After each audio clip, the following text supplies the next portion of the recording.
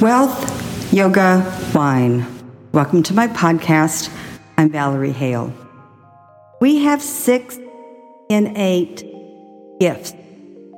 They are our mental faculties with which we are born.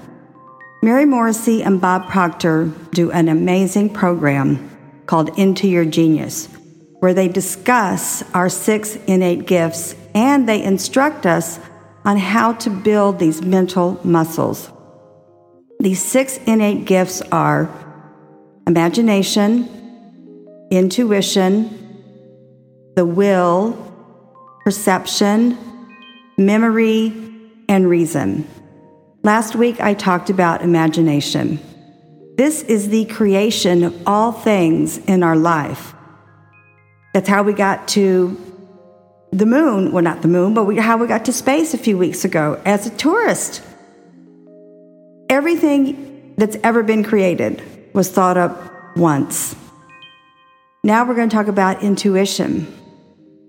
Why intuition is so important? Because it's a way to listen to that small inner voice that will guide us to a bigger and better and more fulfilling life. Many people think intuition is the sixth sense, or that intuition is a gut feeling. Perhaps it's that small, still voice, and that's a good way of thinking about it. Maybe it's a hunch. Those are basic ways that we think of intuition. But what Mary Morrissey says to us and Bob Proctor, it is that small, still voice that's telling us, you really would love to have this in your life. You would really love to do this with your career. And what's important about developing intuition is you are listening and then acting on that inner voice. Bob Proctor says that when we pray, we are praying to God or the Spirit or the infinite, whichever you believe. That's what praying is. We are doing it to something. But with intuition, the infinite, the Spirit, God, however you look at it, talks to us through intuition. And Bob says, many times we leave the phone off the hook, and the line is busy. The important thing is to learn how to develop your intuition. And what John Boggs says, one of Mary's sons who has the business aspect of her Life Mastery Institute, what John Boggs says is, one way to develop your intuition, when you are thinking up something new that you would love to do, something that would improve your life, the life of others around you, it could be something like a new dream house, which is one of John Boggs' really big dreams, because his son didn't have his own room. He was sleeping in a den. What John Boggs says is, do something every day with what you already have. It will move you toward your true goal, your bigger goal. John lived in Mexico and they wanted to build a new house, they didn't have the funds. It's a great story, but let's just cut to the chase.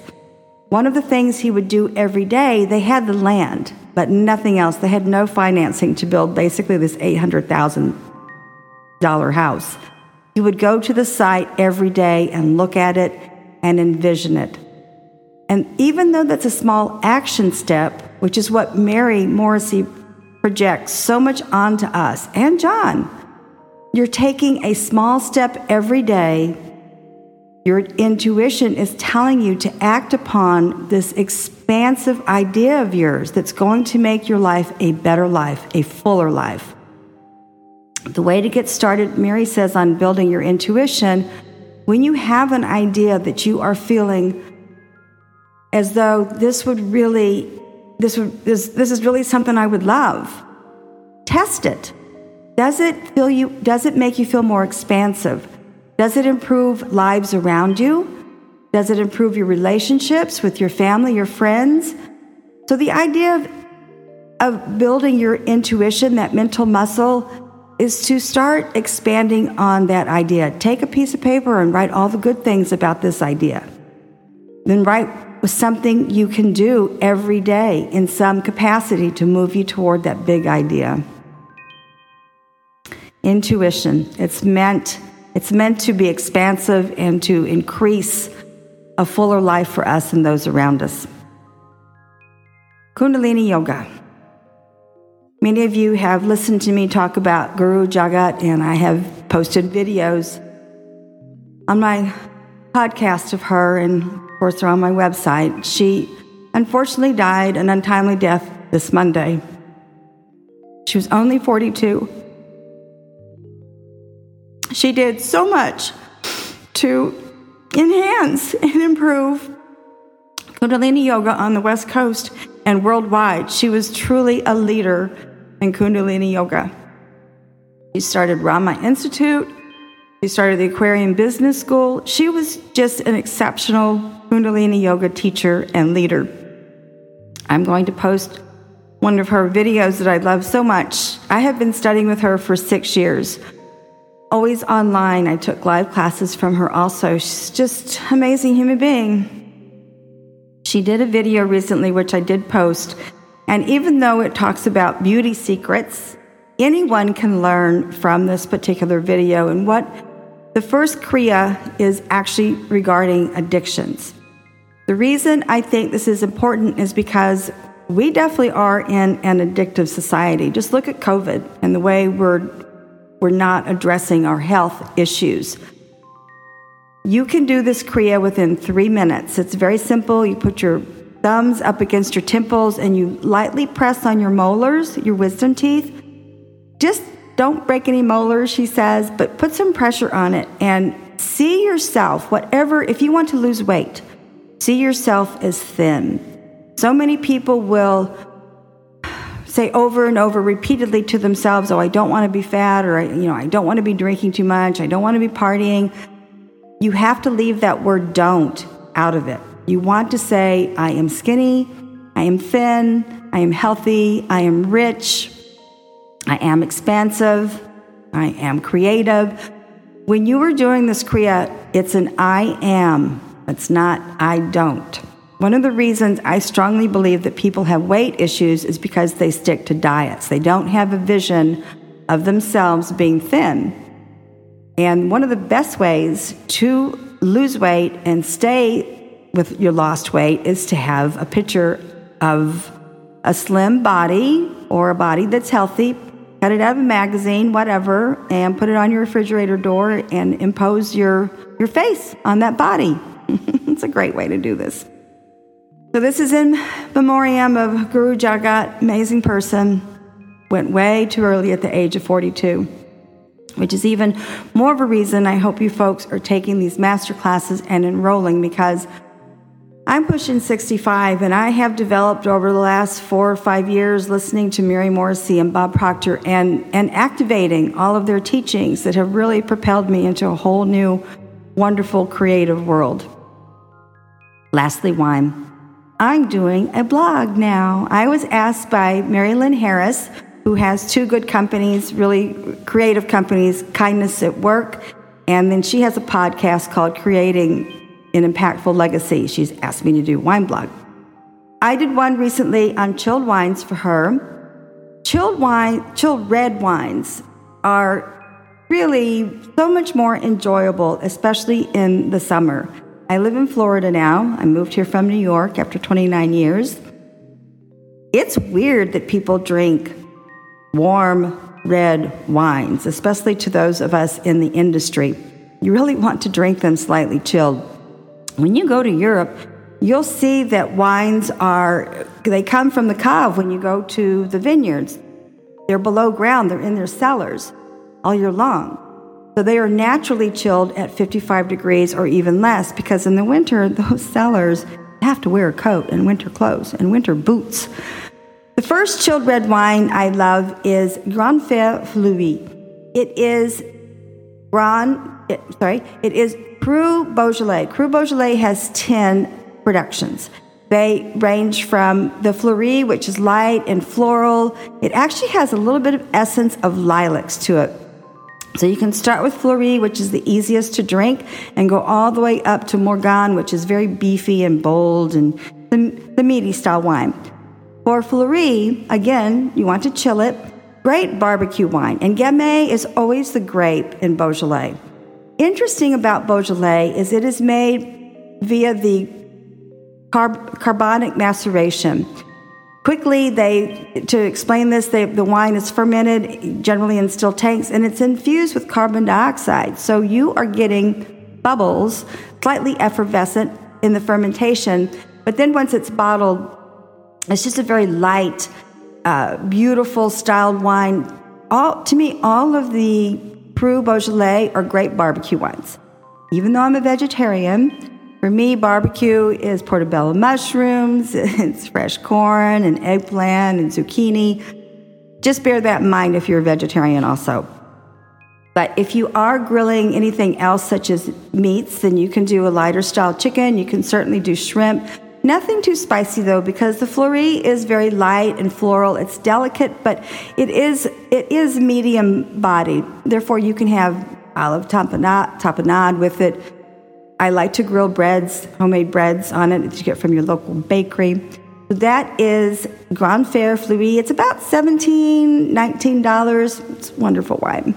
The next one is Lambrusco di Natici from Emilia-Romagna. One of the reasons I stayed in the wine industry for so long is because it is steeped in history. The Lambrusco di Natici is interesting because it's named after a famous courtesan in Italy. She was actually employed by the Italians to become a spy. She was a secret agent. They sent her to Paris to spy during the war, 1848, or whatever was going on between Italy and Paris. And I think that's great that a bottle of Lambrusco is named after her.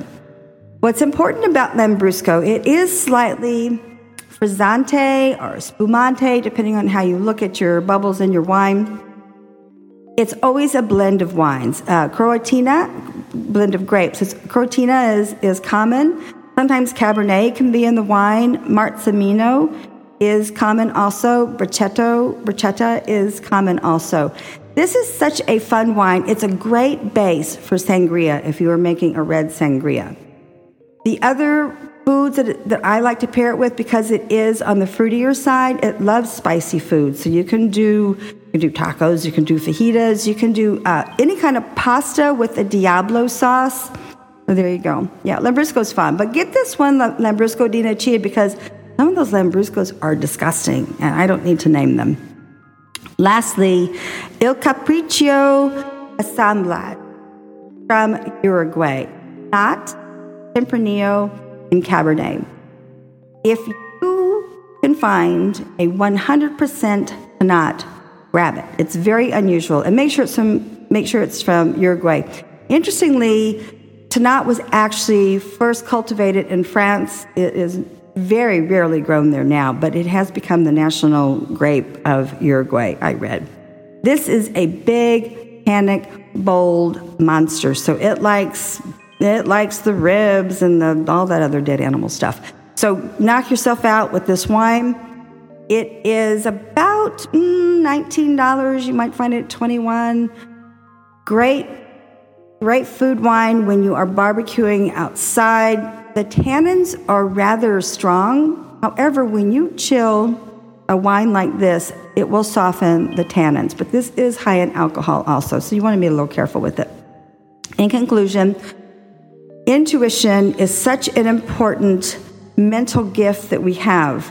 And to exercise it, when you hear that small, still voice, start writing some notes down to yourself. And then take the baby steps, as Mary Morrissey says. Take some action steps to explore this. Is it expansive? Does it create a better life for you and your family? Does it improve your relationships? That's how you test your intuition. In memoriam for Guru Jagat, please check out this Kriya. And if you are finding yourself, I have a terrible sweet tooth. If you are finding yourself overindulging in one aspect of your life, you can use this Kriya to immediately improve any kind of addiction or overindulgence. Lastly, 3 chilled red wines. I am actually just going to put my link to Sedona Pie's website where I do the blog. And that way you're not going to see a whole bunch of information except the names of the wines on my podcast. In conclusion, to wrap this up, I am not a life coach. I am not a consultant. I produce this podcast on a weekly basis to help hundreds of people improve their lives with 3 easy topics. I am an affiliate with Mary Morrissey and Met Boggs. When you sign up for their masterclass, they want you to take a 6-week program. I want you to take that 6-week program. I wish I had known this 20 years ago, but I also get paid. Merci et au revoir.